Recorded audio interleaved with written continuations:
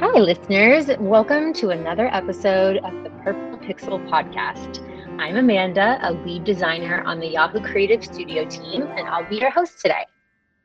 Joining me is Mo Soltani, a lead designer on the Yahoo Creative Studios team, and today we will be discussing a term he coined, ad snacks. Welcome, Mo.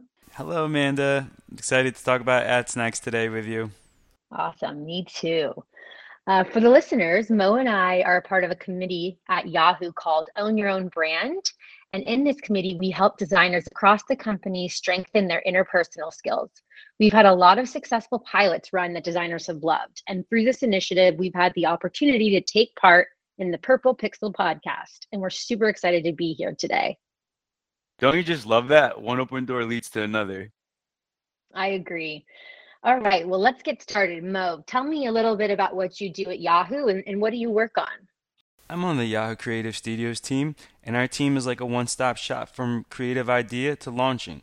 I help beauty up ads by taking brand assets from clients and designing and conceptualizing them. I also work on innovation, conceptualizing new products, and enhancing existing ones. Wow, that sounds like a very busy schedule. So, Mo, when did you know that you wanted to study design and go to design school? Well, I always liked to draw when I was just a kid and write stories. Art class and technology class were my favorite classes in middle school. And then in high school, I saw a class called graphic design. And that was the first time digital art was introduced to me, and I loved it. Out of everything else I was learning in high school, that's the only one that I could actually see pursuing as a career because it allowed me to use my creativity in a way I never used it before. A good teacher I had when I was in high school told me to make sure I pick a career that I will actually enjoy doing because if I'm happy, it won't feel like a job. That's when I knew I got to design somehow in some form. I would be doing a career that I would be happy in. It's so inspiring to hear that you had a high school teacher who gave you great advice at a really pivotal time in your life. Having a good teacher can be really impactful in one's career. And when I went to study graphic design at the Fashion Institute, I had a really great teacher who was actually working in the industry, and he had reviewed my portfolio, and he told me pretty straight up that basically I should copy what others do, but do it better. I know that kind of sounds basic and maybe not that inspiring, but it really helped me realize that I don't need to create something brand new or crazy innovative, and it really helped boost my design confidence. So I just wanted to share that when you were briefly mentioning your experience. Yeah, shout out to Miss King. I think one of the most important things about having a teacher like that is that they really show they care about you as a person and they see the potential in you and they push you to do your best. Absolutely. And Mo, also on that note, I think it's really important to call out how great it was that you had art and technology classes in middle school and then graphic design in high school. I was in private schools my whole life, and we didn't even have those type of classes when I thought I was getting access to a better education. But in either way, we were both so lucky to have access to the arts in some form or another that helped shape our careers. With you having the experience you did in middle school and high school and then going on to the Art Institute, and I was lucky enough to go to the Fashion Institute. But today we're seeing such a huge decline in resources and funding for schools to have these programs. It's really sad. Yeah, I totally agree. I think it's crucial to continue arts and technology programs for kids of all ages today so kids know, like I did, it's possible to pursue your careers in these fields. If they aren't exposed, they might not be able to develop their unknown talents. When I had my first graphic design class, I didn't know I wanted to do it. And when I had the class, I knew instantly that it was different from any other class I took before, in a good way. That's so neat because my high school did not offer graphic design. So that's so awesome that your high school No? offers that. Oh, No, I'm sorry. that's okay. Here we are. Here we are So, anyway. yes. So, Mo, I know you went to the Art Institute, but the listeners don't know yet. So, can you share what your experience was like there and what did you enjoy learning about the most? Yeah, the Art Institute was definitely like a really good school to go to study design. I was fortunate that I got to take half the program in Philadelphia and half the program in Los Angeles. At the time, I thought there were definitely two different like styles of design taught and practiced on the West Coast versus the East Coast, and it was really happening all over the world. You can look at designers in South America and Europe and Asia at that time, and you can really see different design styles. And it was even apparent between West Coast and East Coast right here in the United States. So I thought it was really great that I got the best of both worlds. When I started at the school, I was studying graphic design, and then I was so intrigued by like user experience and user interface design. I realized I wanted more than just studying graphic design, and there was another program, a new one called Web and Interactive Media Design. So I decided to switch after my first year to get my degree in that study. For me, that offered more range on where I can take my graphic design skills and how I can tie them in to human interaction. I knew this would open up more possibilities, and I knew it was like the right move I wanted to take in my career. Wow, I really love that your curriculum included web and interactive design. The Art Institute sounds like they're really on top of the industry trends, which is so important in this day and age.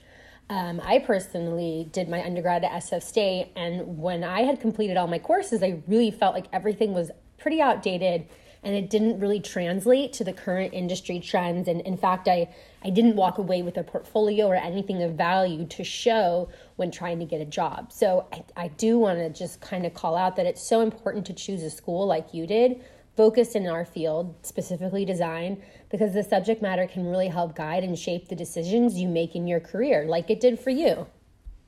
Okay, Mo. So fast forward to now, how did you end up in advertising? Was that intentional or was that accidental? It was accidental. My first job out of of course, my first job out of college was creating banners in Flash. Now they call it Animate. I always liked digital more than print, but I definitely admire good design on both sides. After getting into the digital advertising world with my first job, I love the fast pacedness of this industry and all the clients you get to work with. And I've worked on every client under the sun. And to be involved with huge brands and products made me feel like my job was very important. So I knew advertising was going to be the journey for me. I love it. I couldn't agree more. Being able to work on so many different brands all the time, it really keeps things interesting. Hmm. All right, Mo. Well, I feel like our listeners should have a pretty good sense of your background. So let's switch gears and head into today's topic. Can you tell me what the bleep for users are not going to curse is an ad snack? Ad snacks are digital ads that are eye candy. The visual layout and content of the ad can easily capture the audience's attention by displaying one or more of the following qualities: creativity, beauty, innovation, and also just simply if they're on trend. Ads can be like seeing a magic trick. With creativity and animation, you can bring the product to life right in front of the consumer. This is an example of an ad snack. Take, for instance, a Febreze ad. You might get this ad served to you online in a square flat box. But suddenly, the box is like a portal into a scene that starts off in a tropical Hawaiian setting via video or image. Just to find out after it pans out to reveal a Febreze bottle in your home living room. And that beautiful Hawaiian scent can be how your home can smell if you own this scent in a bottle from Febreze. That ad for a moment gave you an experience meant to plant a seed in your head that when next time you're at the store, you will remember the scent you haven't even smelled yet, but know what to expect when you buy your own Febreze bottle. To me, that's what ads are supposed to do. They have to capture the user's attention with the goal of causing an action. And most of that time, the action is to purchase the product they're selling.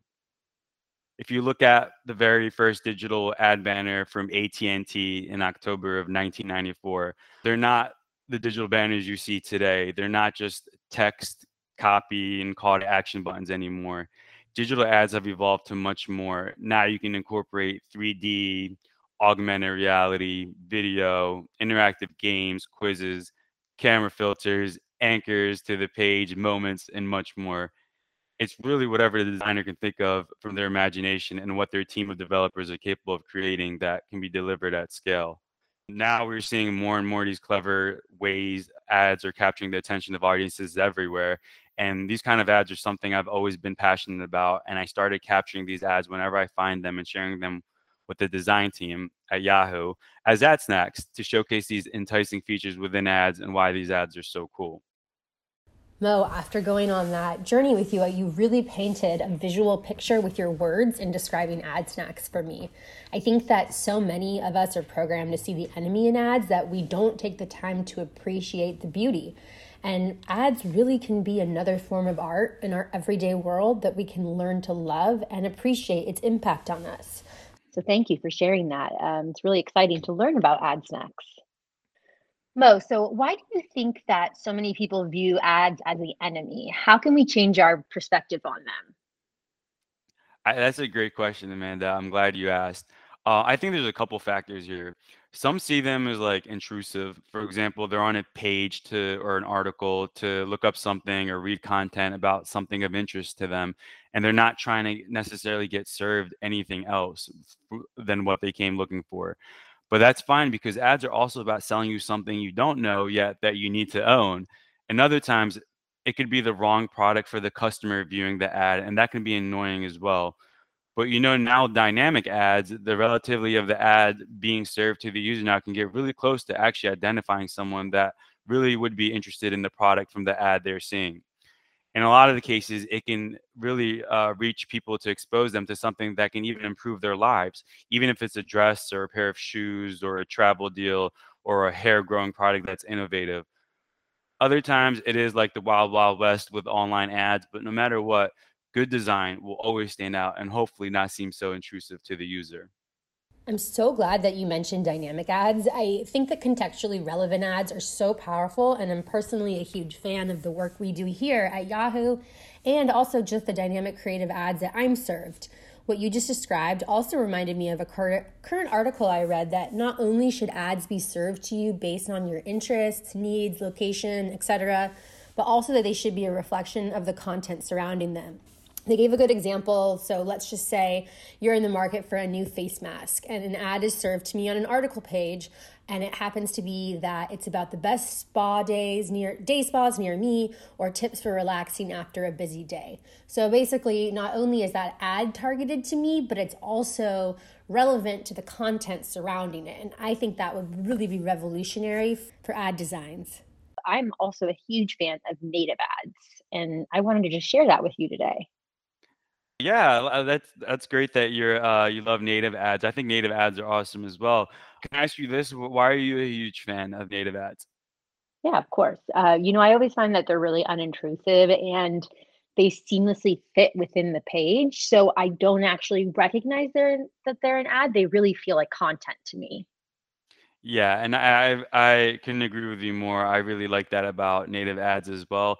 And I've been seeing native ads evolve more and more. They can certainly be an ad snack too. The main difference between native ads and ads out in the wild is that the ad spot for a native ad feels really native to the page, and that's what's really cool about them. I love it. It's good to think of ad snacks as also being able to be native ads. So I like to hear that.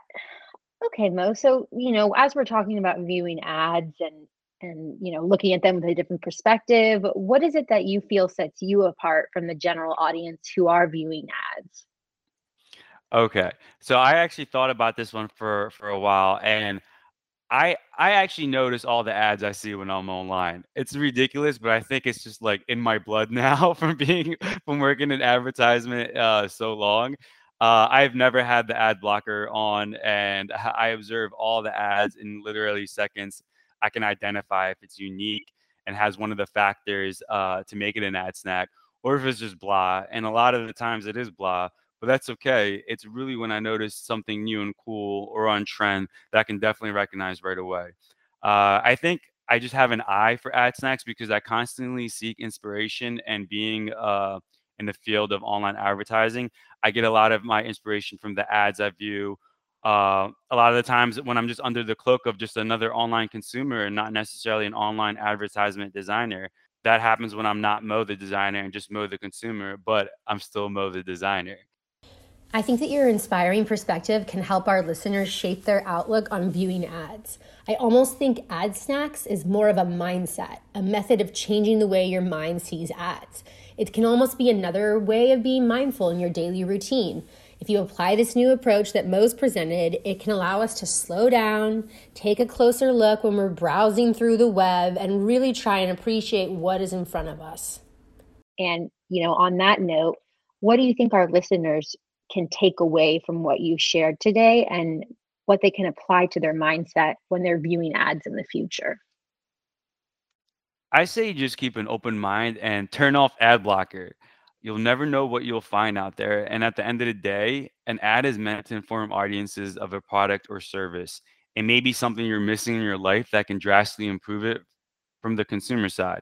If you're a designer, it's a good way to see what brands are doing it right and what they solve for aesthetically that is reaching their consumers more profoundly. And last but not least, it's about design. And if you're a designer, you can find a lot of your inspiration in ad design. Amazing, though. Thank you. I'm after listening to you today, I know that like I personally have a different perspective on ads, and I'm going to be more aware of keeping my eyes peeled for ad snacks in the wilds. And speaking of that, Mo, can you share where our listeners can catch more of your ad snack info to come? Sure. I have an article on ad snacks you can check out in the link in the podcast where you can actually get to see a couple of ad snacks and read all about them if you're interested. And Amanda, I just want to say thank you for having me today. I had a really great time.